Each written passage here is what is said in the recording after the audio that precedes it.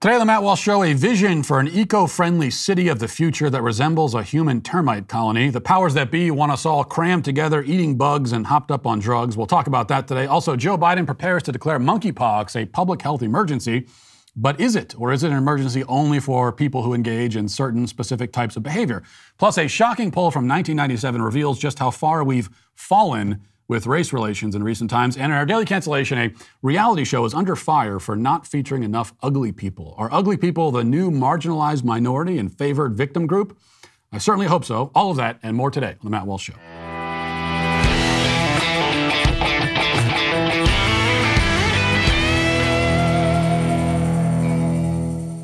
You've heard me talk a lot on this show about how important it is to get your kids away from the garbage that they're teaching in our public school systems, Marxism, socialism, critical race theory, and the trans agenda. Now, there are a lot of ways you can protect your kids from these not-so-secret leftist attacks. You can homeschool, you can get them involved in a religious community, you can give them the right books to read, like my best-selling children's book, Johnny the Walrus. These things are all great, and you should do them, but what if you couldn't? No one likes to talk about it, but we all will eventually die. It's just how life works. And the end result is always the same.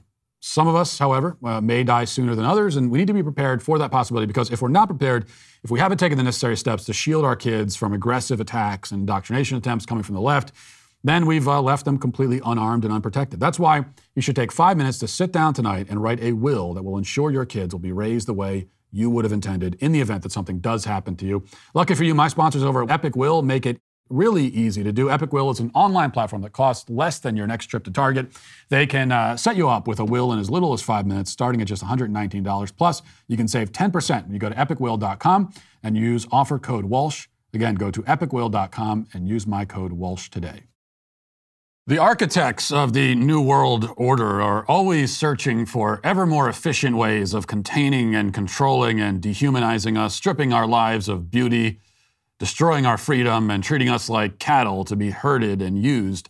As we know, the goal is to have us all living in pods, stacked up on top of each other, eating bugs, owning nothing, and having no privacy. They seek even to lay claim to our inner lives, our consciences. The complete human existence, they believe, is one spent sitting in your rented prison bunk, eating your ration of grasshoppers for the day, numbed by psychotropic drugs while wearing your virtual reality headset to attend an endless string of corporate diversity seminars. And millions of people are already living a life that comes very close to this utopian ideal, but our overlords know that there are still advances yet to be made, new and innovative ways of eating our souls and making our lives even drearier and uglier. Enter the Crown Prince of Saudi Arabia with a concept that has been ominously dubbed the land scraper. The Guardian reports, the promotional material is striking. 2 mirror-encased skyscrapers stretching more than 100 miles across a swath of desert and mountain terrain, providing a future home for 9 million people. Is it the ultimate in high-density living or a grandiose science fiction fantasy? In short, economists, architects, and analysts are not quite sure. So extravagant is Saudi Arabia's plan to create an urban utopia that even those working on the project, known as The Line, do not yet know if its scale and scope can ever be realized. Skeptics and supporters alike were this week given more insight into the extraordinary ambition of the development, the centerpiece of the futuristic Neom site near the Gulf of Aqaba, when the kingdom's crown prince, Mohammed bin Salman, outlines central aspects of what he intends to be one of the most ambitious urban developments built in modern times. Now, the concept will cost about $1 trillion to build, and the hope is that this idea can be exported to many other countries, including our own, to make cities more efficient and eco-friendly, to save the planet and to finally bring into being a real-life sci-fi dystopia. There have been a lot of different visions for how this can be done. Many different people in different countries have had ideas of what the cities of the future will look like in order to save the planet. And this is what this one's all about. Here's a promotional video explaining it a little bit more. Watch. For too long, humanity has existed within dysfunctional and polluted cities that ignore nature. Now, a revolution in civilization is taking place. Imagine a traditional city and consolidating its footprint, designing to protect and enhance nature. The Line will be home to 9 million residents and will be built with a footprint of just 34 square kilometers. and we are designing it to provide a healthier, more sustainable quality of life. The line's communities are organized in 3 dimensions. Residents have access to all their daily needs within 5-minute walk neighborhoods. And the line's infrastructure makes it possible to travel end to end in 20 minutes with no need for cars, resulting in 0 carbon emissions. By leveraging AI technology, services are autonomous, saving you time and effort. Designed by world-leading architects, the line is 500 meters tall, 200 meters wide, 170 kilometers long, and housed within an elegant mirror glass facade. Intelligent solutions create efficiency and year-round temperate microclimate with natural ventilation. Energy and water supplies are 100% renewable.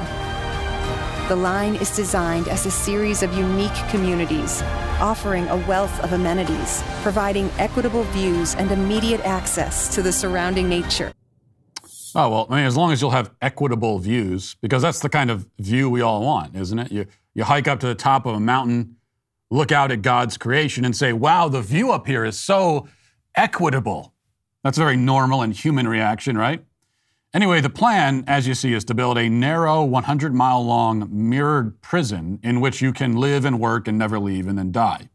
As others have pointed out, it looks very much like a sleek and modern border wall of sorts, actually. So how quickly we went from, no, don't build the wall, to build the wall and live inside it. And speaking of living inside walls, this plan appears to have been inspired partly from sci-fi dystopian films that the architects have mistakenly taken as how-to guides, but then also partly from the living quarters of household pests. What they've come up with is an exciting opportunity for anyone who's ever dreamed of living in a termite colony. It may seem like, you'd have a rather dismal existence inside this thing, surrounded on all sides all the time by glass and steel, totally cut off from nature, but at least you'll have the entertainment of watching birds constantly smash into the enormous mirrored exterior walls. Same for any other species of animals whose migration pattern happens to intersect with the human filing cabinet that they're building. Now, it may seem pointless to complain about this. It's in Saudi Arabia. It's not here. Actually, it's not even in Saudi Arabia. It's nowhere. This is a concept, a plan. We don't know if they'll actually be able to build it. And if they do build the thing, it seems highly likely that the experiment will fail in spectacular fashion, mitigating the risk that something similar would be attempted in this country. There are many ways that it could fail. Starting with the enormous damage that a few well-placed suicide bombers could do in a place like that. This is the Middle East, after all. Not to mention the fact that you'd be living in a literal transmission tube for disease. In fact, the whole thing seems like it was designed by a virus, but both the biological and computer variety, because the entire structure is supposed to run on computers and artificial intelligence, leaving its inhabitants totally vulnerable to cyber attack. By the way, what happens when someone takes out the generators in the giant glass rectangular prison in the middle of the desert? What then? Of course, the worst thing that could happen, though, is that the monstrosity is built, and it works, and no disasters befall it, and all of its inhabitants are kept satiated and numbed enough that there are no uprisings where the peasant class violently overthrows the elites of the rectangle, eventually setting fire to the whole thing and dancing around it as it burns. If nothing like that were to happen, tragically, then perhaps eventually we would end up with something similar here. Either way, whether they try to force us into this particular hellscape or they construct a slightly different sort of futuristic livestock stable for us, the fact is that this is the direction that the powers that be wish to take us and are taking us. So it's worth pointing out the problems with this plan and any plan similar to it. And by plans similar to it, I'm including modern-day cities as they currently exist, which in their construction are only slightly less horrifying than the Total Recall-esque concepts that people like the Crown Prince of Saudi Arabia are coming up with. And all of the problems, including the ones I've already outlined, can be summarized this way. This actually is just a problem with leftism in general. It does not take into account human nature. This is one of the defining features of the elites in society, the globalists, the utopianists. They do not account for or understand human nature, both the good and the bad of human nature. So let's start with the bad. Human beings in our fallen state are naturally disposed to antagonism, tribalism, hostility, violence. That doesn't mean that every human being is a violent savage. It just means that humans have that natural capacity. And the more that you cram humans together into tight living quarters, the more that you're going to bring this side out. And since everybody is living in such a densely populated environment, when the violence does emerge, as it so inevitably will, the harm it inflicts will be exponentially magnified. One violent psychopath by himself out in the woods makes a good villain in a horror film, but the violent psychopath living in the city, right on top of hundreds of other people, is by far the greater danger. Especially because he can now form tribes, gangs, with other violent psychopaths, and pretty soon your beautiful, harmonious, sardine can existence has turned into a dirty, grimy, bloody, awful nightmare. For an example of this phenomenon, see any city, anywhere. Now, that's not to say that the violence and crime in the city and the violence and crime that would turn the giant rectangle into a glass prison of despair is all due to people living too close to each other. That's part of it. The bigger part is, of course, the breakdown of the family, the destabilization of necessary social structures, the deliberate institutional effort to undermine law and order, etc. But these are all the work of the very same people who are planning the utopian cities of the future, so those problems are all sure to follow. But human nature is not all bad, thankfully. One of our nobler characteristics is that we hunger for adventure, creativity, independence. Now, there may be people who, for whatever reason, for whatever perverse reason, enjoy cities, but everybody feels at peace in nature. Everybody can appreciate a beautiful lake or a stream or a mountain. People go to cities for convenience, for job opportunities, for bars and restaurants and nightlife and so on. They don't go there for beauty. They certainly don't go there for peace. They don't go there to fulfill any of the deeper longings of the soul. The ideal, most whole and complete way to live is on land you own, in a house that is yours, where you can breathe fresh air and enjoy at least a little bit of quiet and solitude, and have, along with your family, at least a semblance of independence and self-reliance.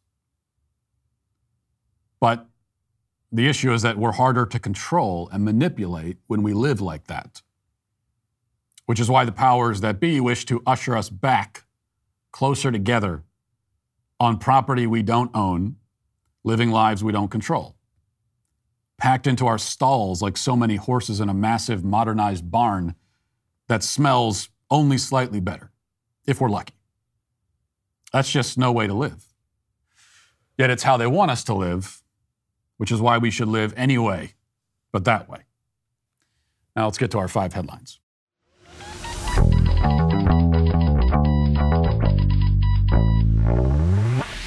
You know, the left has ruthlessly infiltrated virtually every major institution in America in an effort to groom your kids into little libs. That's what they want them all to be. You've heard Disney openly admit to pushing LGBTQ ideologies into kids' content and into their brains. More and more, we're seeing CRT classes added to school as well.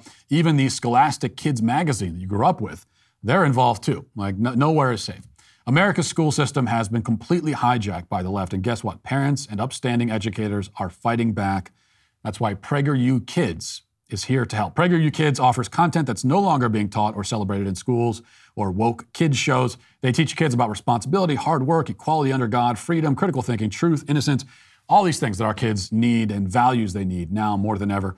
Get tons of resources to watch at home and in classrooms by downloading the PragerU app to your smart TV and devices. Go to PragerUkids.com right now and enjoy their animated shows, books, and magazines for kids. Most importantly, support PragerU in their efforts to get America back on track. Subscribe now and don't miss PragerU's incredible free kids content. Visit PragerUkids.com today. Okay, I wanted to tell you about one thing. This is not a paid promotion. It's not an ad the Daily Wire is making me read, but I do want to tell you about some friends of mine, a group called Sidewalk Advocates. They've been doing great work for many years, and my wife and I have been supporting them for a long time. They reach out to women outside of abortion clinics, letting them know about their options and the resources that are available, because as we know, what drives the women into the abortion clinics is even, in spite of all this talk about pro-choice and choices and all that, what drives the women in is the feeling that they have no choice, that there's no choice at all. Their lives are hopeless unless they go and get an abortion. So the sidewalk advocates reach out and let them know that there are other choices, there are other options. And they've saved many lives in the process. And now after Roe, the work is, if anything, more important, not less. More important than ever. But they need the resources to do what they do, which means money. And right now they're running a fundraising drive, and all donations will be tripled up to $250,000. That's for like the next week or so. My wife and I will be sending them a check. I'd ask you to consider it too if you have it in the budget. Like I said, this is not a paid ad. I believe in what these guys do. We've supported them personally for a while. And if you want to do the same, go to sidewalkadvocates.org. Check it out. Donate. And I think we all need to be pitching in to the extent that we can for the battles ahead. All right. So following in the footsteps of the World Health Organization, it's expected that Joe Biden will officially declare monkeypox a public health emergency. This is from Politico. It says, the Biden administration is expected to declare monkeypox a public health emergency in the coming days, according to two people with knowledge of the matter. The declaration, which is made by the Department of Health and Human Services, would follow a similar decision made last week by the World Health Organization. By designating the outbreak an emergency, HHS could then take a slew of actions, including accessing new money and appointing new personnel, according to the law that dictates how and when the federal government can declare such an emergency. The HHS secretary is scheduled to hold a press briefing on monkeypox on Thursday morning, and they're going to tell us more about it. Now, I can tell you that, I guess, as we've learned, a public health crisis is in the eye of the beholder. Monkeypox is not a public health crisis for me. I'm not worried about it at all because I'm a married straight man, which means it's almost certain that I'm not going to get monkeypox. And in fact, someone made this point on Fox yesterday as they were talking about monkeypox. And it was very upsetting for some other people, especially including other people on the panel. So there was this debate about monkeypox, and one of the guests, Ned Ryan, dared to point out that this is a disease that almost exclusively affects gay men. It's almost exclusively gay men contracting and spreading it. Another guest, Brad Palumbo, was offended by this, and so they got into a back and forth, and Brad thought he did so well in this exchange that he actually posted the video himself to Twitter to show everybody, look at this debate that I won. Well, you watch for yourself and tell me what you think. Here it is. As for monkeypox, I think there's a pretty good rule in life. Don't attend gay orgies. When you look at the New England Journal's report of the 520 orgies they reviewed. Ned, come on, man. It's not about gay. How about not any orgies? Go look at the New England Journal's report that NBC News reported on Friday, in which of the 528 cases they reviewed, 95% were sex between men. I think we actually have to have a serious conversation about where this is coming from. When I'm done, Brad, you can talk. Instead of going crazy and declaring a national pandemic when 3,000 people have it right now, it's insane. I don't know, man. You don't have to be gay to get monkeypox, and you don't have to be bigoted when you talk about treating something that is that easily spread, Marie. It's not bigoted. Yeah, it is. This is science, Kennedy. 95% of the cases from the New England Journal. You know what? I'm going to let Brad respond. Okay, I'm going to let Brad respond because, Brad, we had 372 doses. The United States, in Denmark, where the smallpox, monkeypox vaccine is manufactured, they were ready to go, but because this has been an issue for more men in the gay community, it seems like it has been lower on the priority list. Brad. Yeah, look, Ned is right when he says that monkeypox right now is mostly affecting gay men. The problem is that public health-wise, not going to orgies in general is a good policy to not get sexually transmitted diseases. 100%. And so we have to be really careful. We saw with the AIDS crisis, with the HIV crisis, about how certain communities or certain gay people will be stigmatized over something that lots of people do. And we got to be careful about that. And that kind of, I will use the term, bigoted language that makes it seem like the only people people that get this are from one group of Americans. Hey, guess what? Gay men also have friends and family members and colleagues, and this is not just transmitted through sexual activity. It's transmitted through close contact. So you don't fight diseases. I'm glad Brad brought up HIV/AIDS. You don't fight diseases by caricaturing the people who get them or who get them at one point in time. Fox News, ladies and gentlemen. So you have one guest, Ned, who makes the absolutely correct point that this is a disease circulating almost exclusively among gay men. Yes, it's not just gay men. Yeah, it's like only 97% or something. Okay. That's almost exclusively. And then everyone else in the panel, okay, come on, man, that's bigoted. They had the chance to explain why it's bigoted, and they couldn't explain it. And I just love it when these people bring AIDS up as if it helps support their point, right? So they bring up HIV as a way of supporting this idea that we shouldn't like highlight the fact that this is circulating mostly among gay men. Well, no, that's the AIDS crisis and the way that it was treated, especially early on, and is still treated, in fact, is a perfect example of why the messaging should be very specific about who this primarily impacts. Because with AIDS, I mean, I can remember being in elementary school. I remember this vividly, actually, learning about AIDS in elementary school and being terrified, like traumatized by it, because what we were told is that anyone can get AIDS. It can affect anyone. It doesn't matter. This is not a gay thing. It affects anybody. And that's what they claimed. It's like they made it seem like you'd just be walking on the street and I got AIDS. But that was never the case. Yes, it's theoretically possible to contract HIV other ways. There's maybe a small portion of people that have heterosexual non-drug users who've contracted AIDS. Very, very small. Vast majority of HIV transmission was at the time, has always been, and still is among gay men in particular, and then second place would be intravenous drug users. And what the messaging on HIV should have always been is that if you're not participating in gay sex and if you're not an intravenous drug user, you really don't need to worry about this. I mean, the list of things you should worry, there's going to be about 5,000 other things that make the list before you get to AIDS. Because that's just the truth.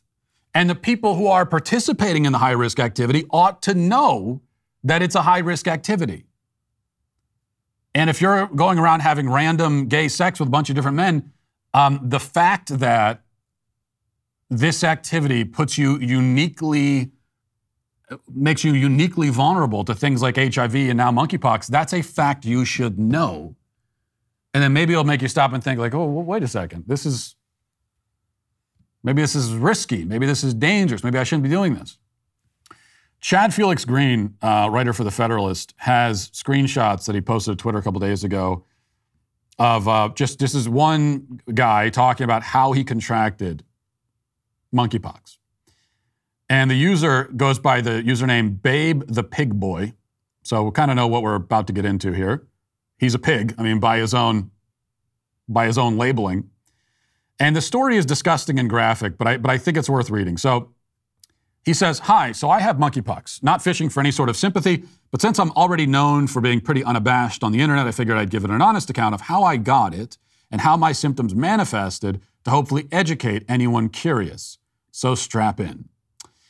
I finally got back into the swing of things and attended a friend's birthday orgy." That's just hopping right into it.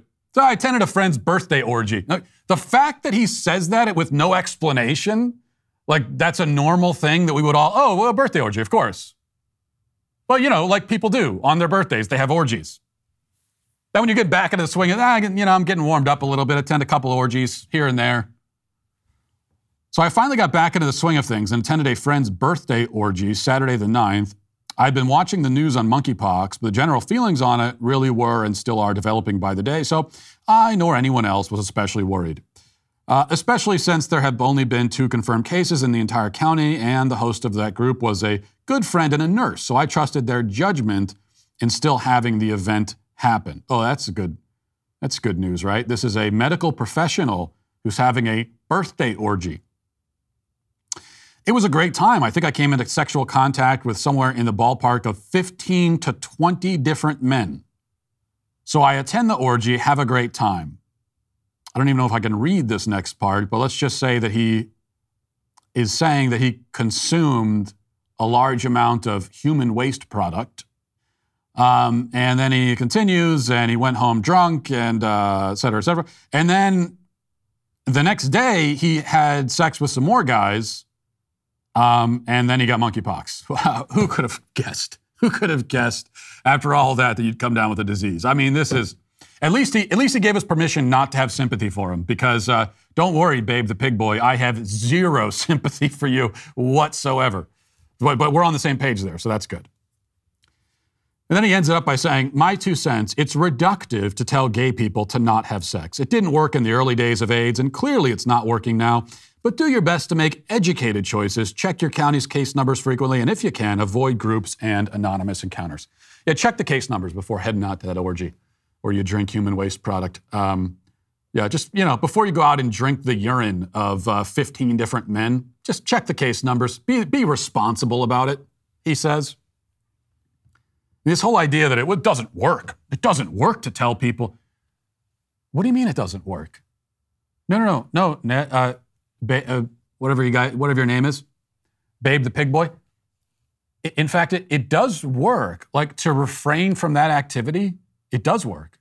Actually, if you refrain from all the activities that you just described, it will very effectively shield you from any number of diseases, including monkeypox and a bunch of other diseases that I'm sure you probably have. So it definitely works. What you're saying is that it doesn't work when someone tells you to control yourself. But no, that's not something not working. It's not like the plan. There's no problem with the plan. It's a good plan. The plan is, like, don't behave like an animal, okay? And going out and having sex with 20 random people and then more people the next day, you're behaving like an animal. It's not even human behavior. So that's the plan. And if you have an issue with the plan, that's a problem with you. That's a character problem, and a really severe one, actually. So there are a lot of stories like this. And we know, actually, that this monkeypox, this current outbreak, can be traced back to gay bathhouses and orgies in Europe. And the fact that this all took hold, especially during Pride Month, is not a coincidence either. Now, it's true that anyone who attends orgies or has sex with a bunch of random strangers is vulnerable. But the other fact that even fewer people want to say is that this kind of behavior is more common in the gay community than it is among straight people. It just is. Okay? Straight people aren't going to orgies. They're not. Like, I've never known, I've never encountered a heterosexual person who's been to an orgy. And you know why? It's almost by definition. If you're straight, then you don't want to be sexually involved with a group of people that will inevitably include other men. So just like by definition, if you're a straight person, you're not going to orgies. And that's same for straight women.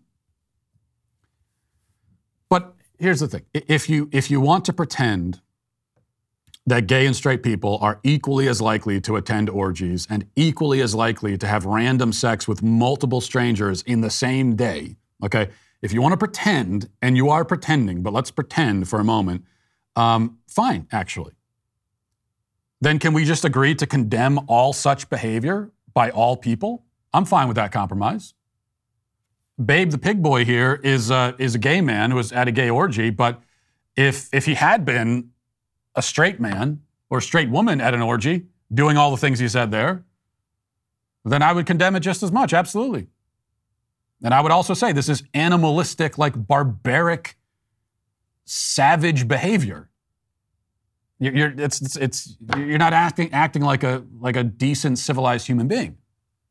So gay or straight, I would absolutely say. So if that's the compromise we can arrive at, which we can arrive, then I'm fine with that.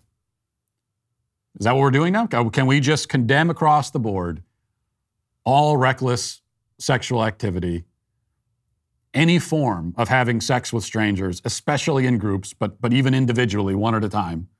Like whether you're having your orgy all at once or in succession with a bunch of different random strangers, at different points in the same weekend or same month or whatever.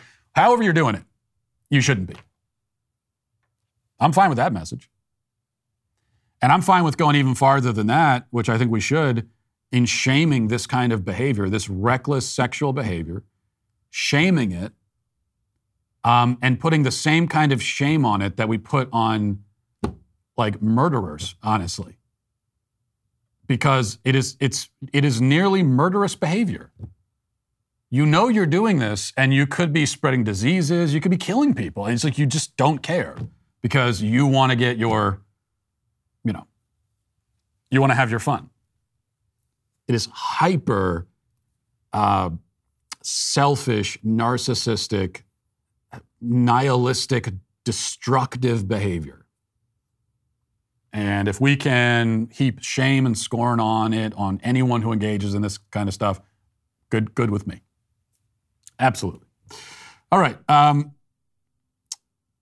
The University of Kentucky swimmer Riley Gaines has been speaking out about, this is according to the Daily Wire, by the way, speaking out about University of Pennsylvania swimmer Leah Thomas, a biological male, and stated that when the college women competed against Thomas at the NCAA championships, they were not forewarned that Thomas would be sharing the locker room with them and undressing in front of them. So Gaines spoke with Tucker Carlson and was talking about, at first, just the atmosphere at the championships, which happened at Georgia Tech a couple of months ago. She said people just weren't talking about it, and so we get to the NCAAs, and it was at Georgia Tech, and so we get there, and the environment is nothing like I've ever seen before. It was so almost edgy, like people didn't really know what to say, who to say what to, or how to feel. And from here, we'll go to the clip where she tells the rest of the story and what happened at the event, and especially in the locker rooms. Let's listen to that. And then that night, we watched Leah Thomas win a national title and blow all the other females completely out of the water. And that next day, we came back, and the mood had shifted to where people were mad. The girls, there were tears. These poor 9th and 17th place finishers who missed out on being named an All-American. There's extreme discomfort in the locker room. There's, kind of these grumbles of... Was he wandering around the women's locker room? Yeah. And that's not something, we were forewarned about, which I don't think is right in any means. Changing in a locker room with someone who has different parts. So they just set a dude loose in your locker room and didn't tell you? Exactly. And so I feel like to have that kind of forced upon us, so not only were we, forced to race against a male, we were forced to change in the locker room with one. And so it's just this feeling of like, what is happening? Like, honestly, like, is this really happening? Like, this is crazy. So there's a story that she tells there. And again, that's Riley Gaines, who should be commended, first of all, for her courage in speaking out about this. And the story she tells about the locker room, that to me is by far the bigger scandal, the more important aspect of this whole story of Leah Thomas and men in general invading women's sports. The fact that they're forced into the pool with a man and the man is stealing medals and opportunities and all that of course is terrible and insane.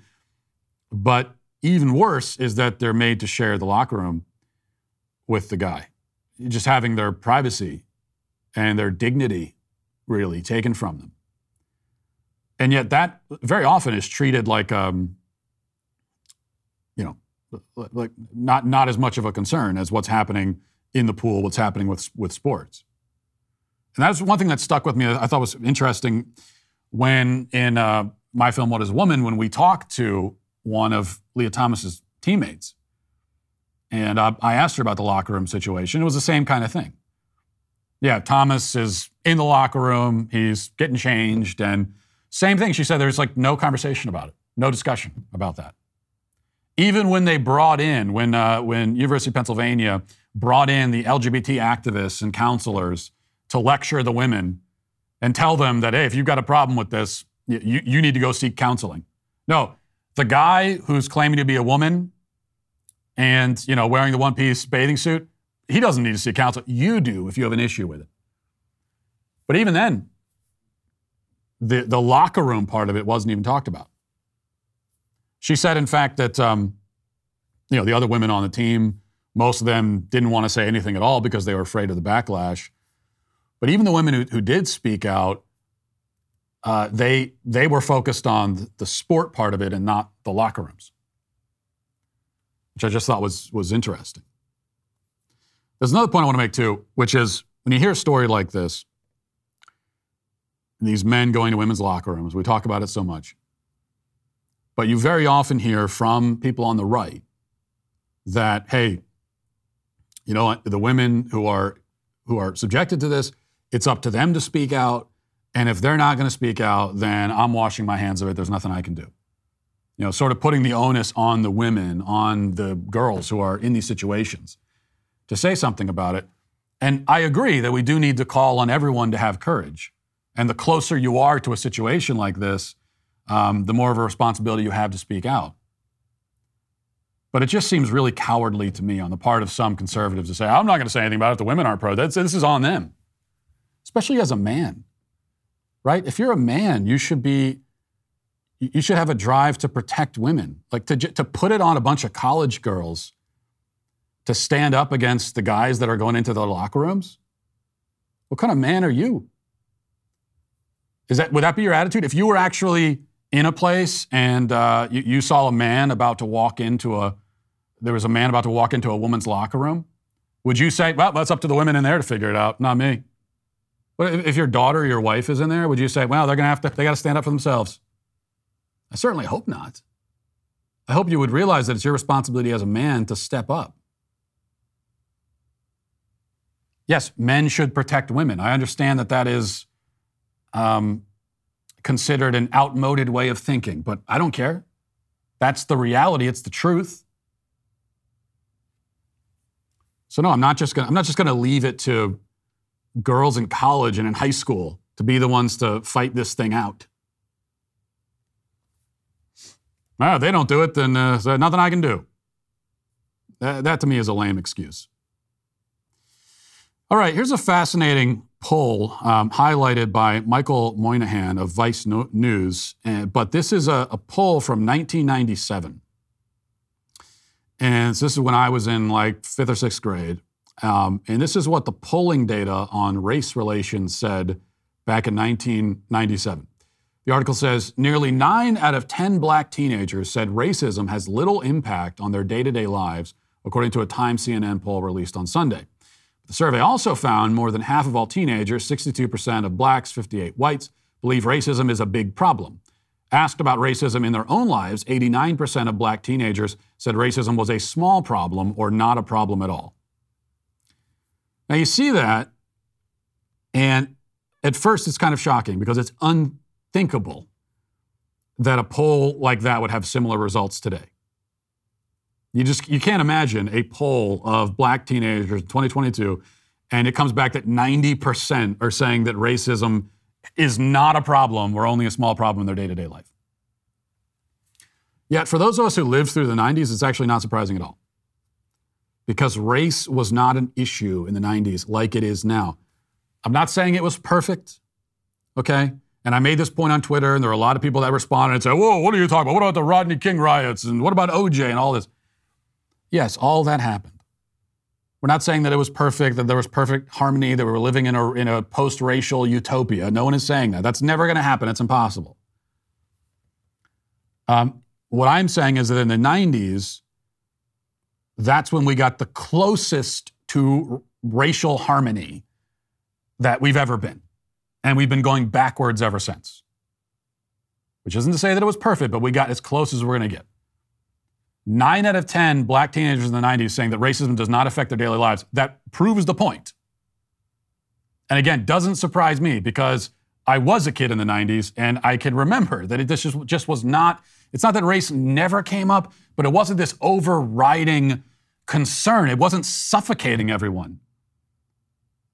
And you could tell jokes and there were, and you could just kind of live your life and you didn't have racial issues constantly shoved down your throat. And there was not this focus, even in the school systems, on convincing kids. You know, if you're a black kid, well, convincing them that you're oppressed, you're a victim. There was a little bit of that, not nearly like there is today. There wasn't nearly as much white guilt foisted on the white kids. If you're a white person, then you're automatically a racist. You have to beg forgiveness for what your ancestors allegedly did.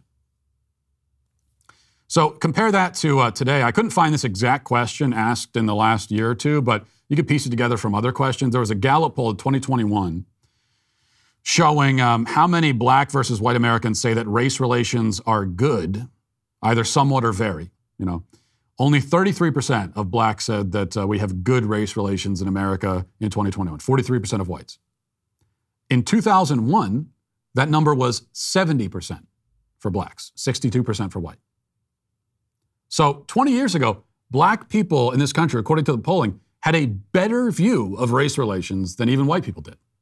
But a majority of everyone agreed that race relations are pretty good. And there was another question, is racism widespread? This is now 2021. 84% of black adults said, yes, it is. 59% of white.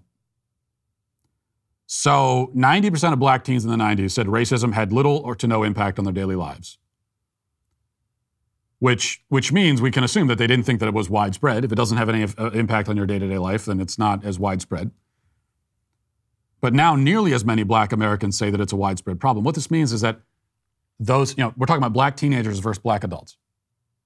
So this teenagers growing up in the 90s said, well, you know, it's not that big of a deal. It doesn't affect my everyday life. Since then, they've been convinced otherwise. And that's because there has been a concerted effort on the left to destroy all of the progress that had been made and to take us backwards. They realize that racial strife and disharmony is better for them, easier to exploit. All right, what else we got here? Here's one quick thing before we get to the comment section. From the Daily Wire, it says, Dallas Cowboys owner Jerry Jones issued an apology on Tuesday after using what has been dubbed the M word. It's M ends in Mary, or as in midget, but that's what you can't say anymore, to refer to little people during a tribute to a team executive who recently died. The remark drew the criticism of many, including a call for a public apology from the little people of America. Jones did apologize, said, earlier today I made a reference which I understand may have been viewed as offensive. I apologize. Jones made the controversial references while sharing memories about former Cowboys scouting director Larry Lacewell, who served during the team's 3 Super Bowl wins in the 90s. And Jones said, quote, I'm going to get me somebody, a midget, to stand up there with me and dress him up like Lace and think Lace is still out there helping at practice with us. Okay, so was Lace a midget then? I don't know. I don't quite understand. But he said midget, and he has to apologize for that. What term are you supposed to use? That's the other thing I'm wondering as I look at this. I guess little people, is that, I'm being told in my ear? First of all, I don't understand. How is that less offensive? Little person? How is that less offensive than midget? Doesn't little person sound patronizing? You're saying to the midget, oh, look at that little person. To me, that seems more offensive. That makes me uncomfortable saying that. And so I'm going to say midget. And because it's me speaking, I get to decide what I say. When I speak based, and I use the words that make sense to me and that I'm comfortable using. And I know the response is, well, but these other people aren't comfortable with it. Okay, but they're not the ones talking. I am. You can use whatever words you want. I'm not going to use that word because it just seems weird to me. And no one has explained what exactly is wrong with midget. What's the inherent quality of the word midget that makes it offensive? Can anyone explain that to me? It's just been decided randomly because this is what they do. This is what the PC police do. This is one of their This is their MO. It's just to go along and kind of like just randomly change the labels for things. That label doesn't work anymore. That's expired. It's past its expiration date. We got a new label now that we use. Well, why? What makes it expired? It just is. That's it. Sorry. Not going to do it. Can't do it. Let's get to the comment section. If you're a man, it's required that you grow a beard. Hey, we're the Sweet Baby Gang. You know, no one likes to spend money on their cars. You buy it, you drive it, you want to run forever with this car, maintenance free. Unfortunately, that's just not the way things work. Snap out of it. Get out of fantasy land, okay? Cars require upkeep, the same way your house requires upkeep. The good news is that you can maintain your car for less when you shop for auto parts at rockauto.com. See, chain stores have different price tiers for professional mechanics and do-it-yourselfers, but rockauto.com's prices are the same for everybody, and they're reliably low. Rockauto.com is for everybody and not just, it doesn't require memberships or logins or anything like that. RockAuto.com has been in the auto parts business for 20 years. They're family-owned. Their goal is to make auto parts available and affordable to keep you safe on the road. They have everything from engine control modules and brake parts to tail lamps, motor oil, even new carpet. So whether it's for your classic or daily driver, get everything you need in a few easy clicks delivered right to your door. The RockAuto.com catalog is remarkably easy to navigate. Quickly see all the parts available for your vehicle and choose the brand, specifications, and prices you prefer.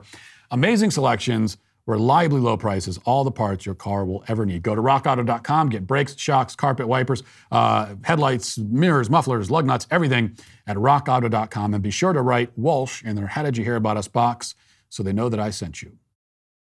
Tie My Shoes says, Matt claims to defend the family while in the past criticizing Olive Garden. Does he not know that when you're here, you're family?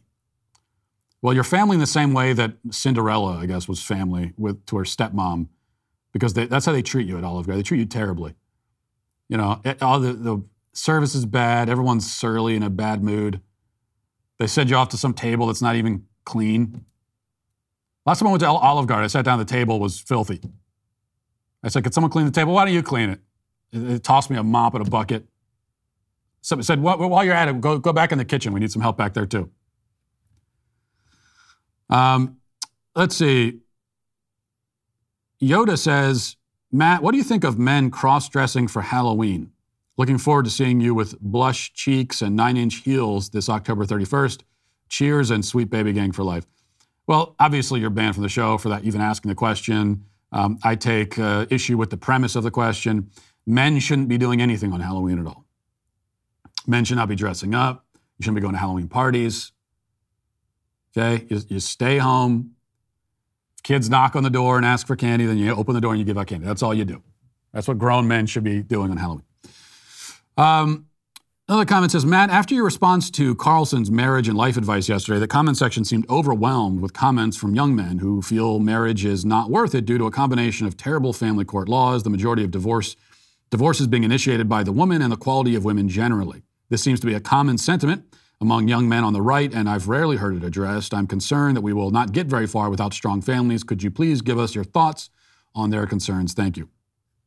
Well, I'd say a couple of things. First, the concern is not baseless, right? It's not unreasonable. It's true that the family courts are stacked against men. It's true that there are a lot of low-quality women out there. There are also a lot of low-quality men. I would say that it's about equal as far as that goes. And that brings me to the point, which is, what's your other option if not marriage? So I may agree with you that these concerns are valid. But then what? You stay away from marriage because you don't want to get hurt. And then what do? Are you going to run off to the woods and become a hermit, fishing and hunting and writing the next great American novel? If so, more power to you. That sounds like a great plan. I wouldn't just try to dissuade you at all. Go do that. Are you going to live a life of celibacy, become a monk or something, enter the religious life? Again, more power to you. But that is not what most men are doing. Most of the men who lodge this complaint are not going off to the woods to be hermits. They're not entering religious life and becoming celibate. So what do? They are not availing themselves of either option. And they're still normal men who desire the companionship of a woman. That's a normal male desire. It's a good thing. And so if they're not going to work towards marriage, they end up watching a lot of porn, maybe having random hookups where they can get them. But mainly it's the porn.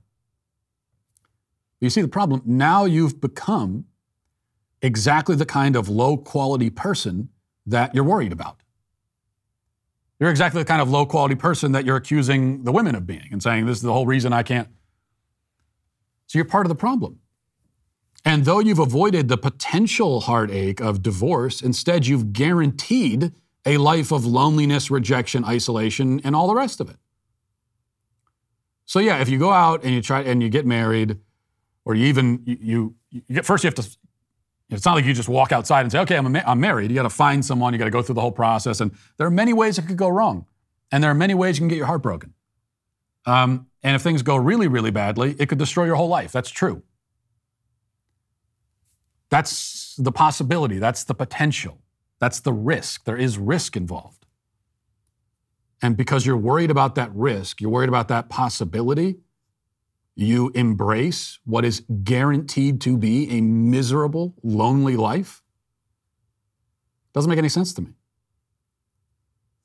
And why are you embracing it? You're embracing it out of fear, out of anxiety, because of the possibility that things could go wrong. That's no way to live. You can't live that way. You can't make your decisions that way. Especially such fundamental decisions. Such fundamental life decisions cannot be made based on fear, which is what you're talking about, right? It's not like there are no good women out there. I can tell you they exist. I'm married to one, and she's not the only one. I didn't take the only one, and now they're all off the market. There are plenty of good women out there, just like there are plenty of good men. The fact that there are a lot of low-quality people in general, that's a cultural problem. What you have to ask yourself is, are you going to contribute to that problem or be part of the solution? And are you going to take the risk and shoot for a happy, fulfilled life? Or are you going to give up on it before you've even tried? Well, we just hit another historic milestone in the company. Now, I'm not talking about us closing in on 1 million Daily Wire Plus subscribers or selling over 70,000 Jeremy's razors. I'm, of course, referring to What is a Woman finally getting enough critic reviews to earn a 100% fresh rating on Rotten Tomatoes. That's right, a whopping 5 whole critics have now found the time and courage to actually review one of the most watched and talked about movies of the summer, and all 5 have loved it. So see the film audiences and 5 critics are raving about, and you can do that by becoming a Daily Wire Plus member. And if you do that, you can stream What is a Woman and get 35% off of your membership when you sign up today. Go to dailywireplus.com. Also, tune in tonight to catch an all-new episode of Daily Wire Backstage, where your favorite Daily Wire hosts come together to discuss the news of the day. You can join me, Ben Shapiro, Michael Knowles, Andrew Klavan, God King, Jeremy Boring at 7 p.m. Eastern on the Daily Wire's YouTube channel or at dailywireplus.com. See you there. Now let's get to our daily cancellation. We end today with something rather exciting. It's not often that I'm out ahead of the progressive curve. I rarely get somewhere before the woke bandwagon arrives, but that seems to be the case this time. There is this week controversy and outrage over the Netflix reality show Love is Blind. Now, for those with IQs above 75 that have prevented you from watching a show like this, the basic premise, as I understand it, is that contestants are locked in isolation pods where they meet other contestants by talking to them through a wall. And they then, I guess, select which disembodied voice they like the most. They talk some more to that person. Then they get engaged before the big reveal where they actually meet in person. At which point they're instructed to fight to the death with their bare hands. Now, that would actually be a much better show. In this one, they instead get married. And then as soon as the cameras turn off, they get divorced. A true fairy tale romance. Now, there have actually been multiple controversies around this show recently. The first is a lawsuit from a contestant on an earlier season, because they've done multiple seasons of this show, because that's the sort of interest there is in this content, because we're surrounded by morons. And the contestant alleges that producers starved him, deprived him of sleep, and forced him to get drunk. All of which makes the show sound way more entertaining than it actually is. But that's not the controversy that matters here. The bigger outrage is over the fact that the show only features physically attractive people. I'm proud to say that I spearheaded this woke backlash in a YouTube video we put out at the beginning of the month, where I reacted to reality show trailers, including one for Love is Blind. That was the first I'd ever heard of Love is Blind, and upon seeing the commercial, I immediately pointed out this glaring flaw in the plot. Everyone on the show appears to be like a solid 7 or 8. And this means there is nothing at stake, nothing on the line. All the contestants end up with attractive people. To give the show some suspense, some comedy, some tragedy, you need to throw a few Michael Moores into the mix. There should be a scene where a highly attractive woman falls in love with a man behind the wall, gets engaged, and the big reveal happens, and she recoils in horror when a character from the Star Wars bar scene walks out. Now that would be great television, matching supermodels with Ripley's Believe It or Not displays. I would sit down and watch a show like that. I would take the hit to my IQ to watch that show. Admittedly, the woke criticism of Love is Blind is not quite the same. Both me and the left are upset that there are not ugly people on the show, but they're upset for a slightly different reason. For them, the problem is the lack of body diversity and inclusion on the show.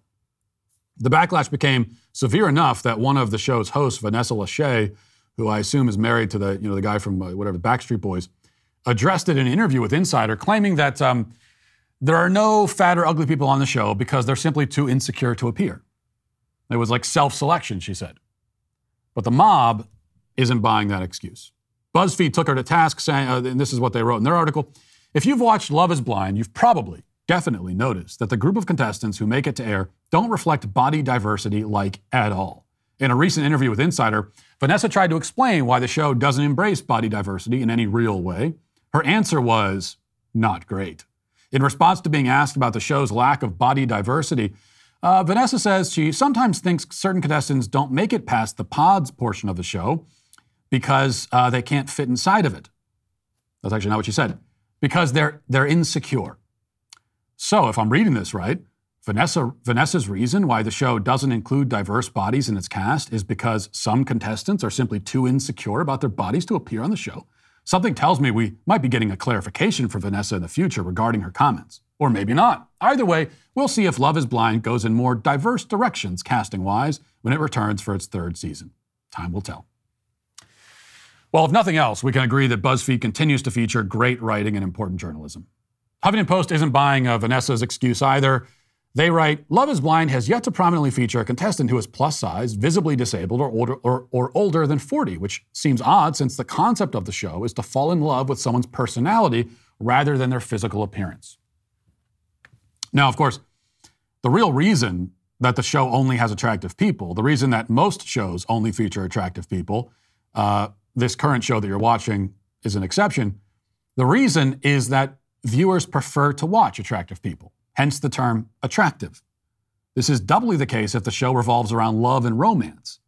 People may watch a show like My 600-Pound Life, but they probably wouldn't watch My 600-Pound Wedding. Well, they might watch that, but for very different reasons than they watch the typical reality dating show, and that's about all that needs to be said about this. But I'll say more anyway, because there's one more point I think that needs to be made. Huffington Post says that the point of the show is for people to fall in love with personality rather than physical appearance. But the idea that you can love somebody for their personality totally apart from their appearance is a myth, okay? It's a popular myth. It's one that my generation in particular was fed early and often, but it's a myth.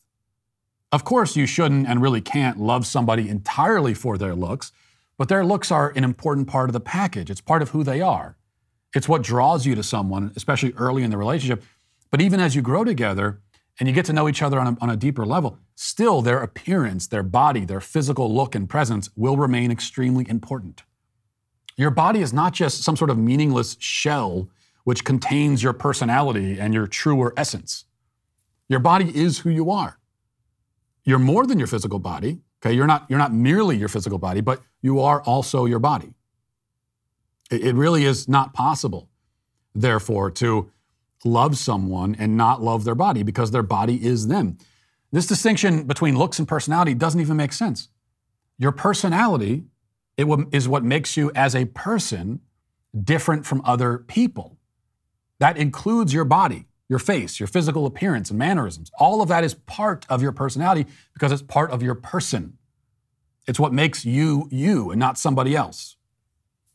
This is actually an important point for 2 reasons, neither of which have anything to do with reality shows. The first is that people who really buy into this appearance doesn't matter idea are more likely to get married and then completely let themselves go transforming very quickly into a physical specimen quite different from the one that their spouse married.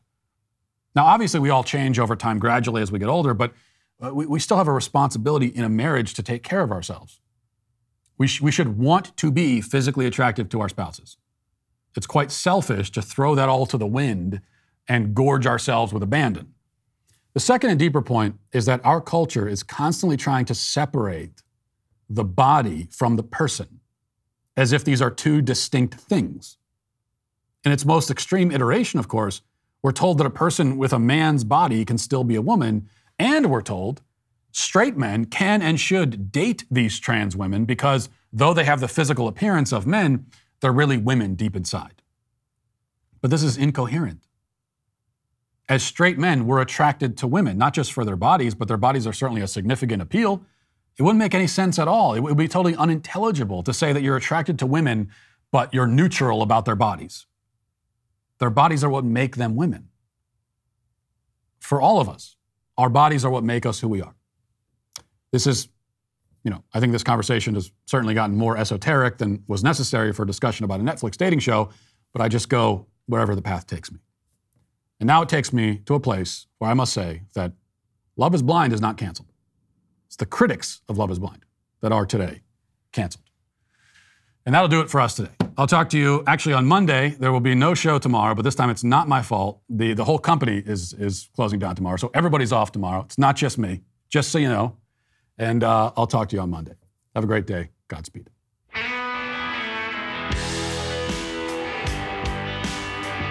Well, if you enjoyed this episode, don't forget to subscribe. And if you want to help spread the word, please give us a 5-star review. Also, tell your friends to subscribe as well.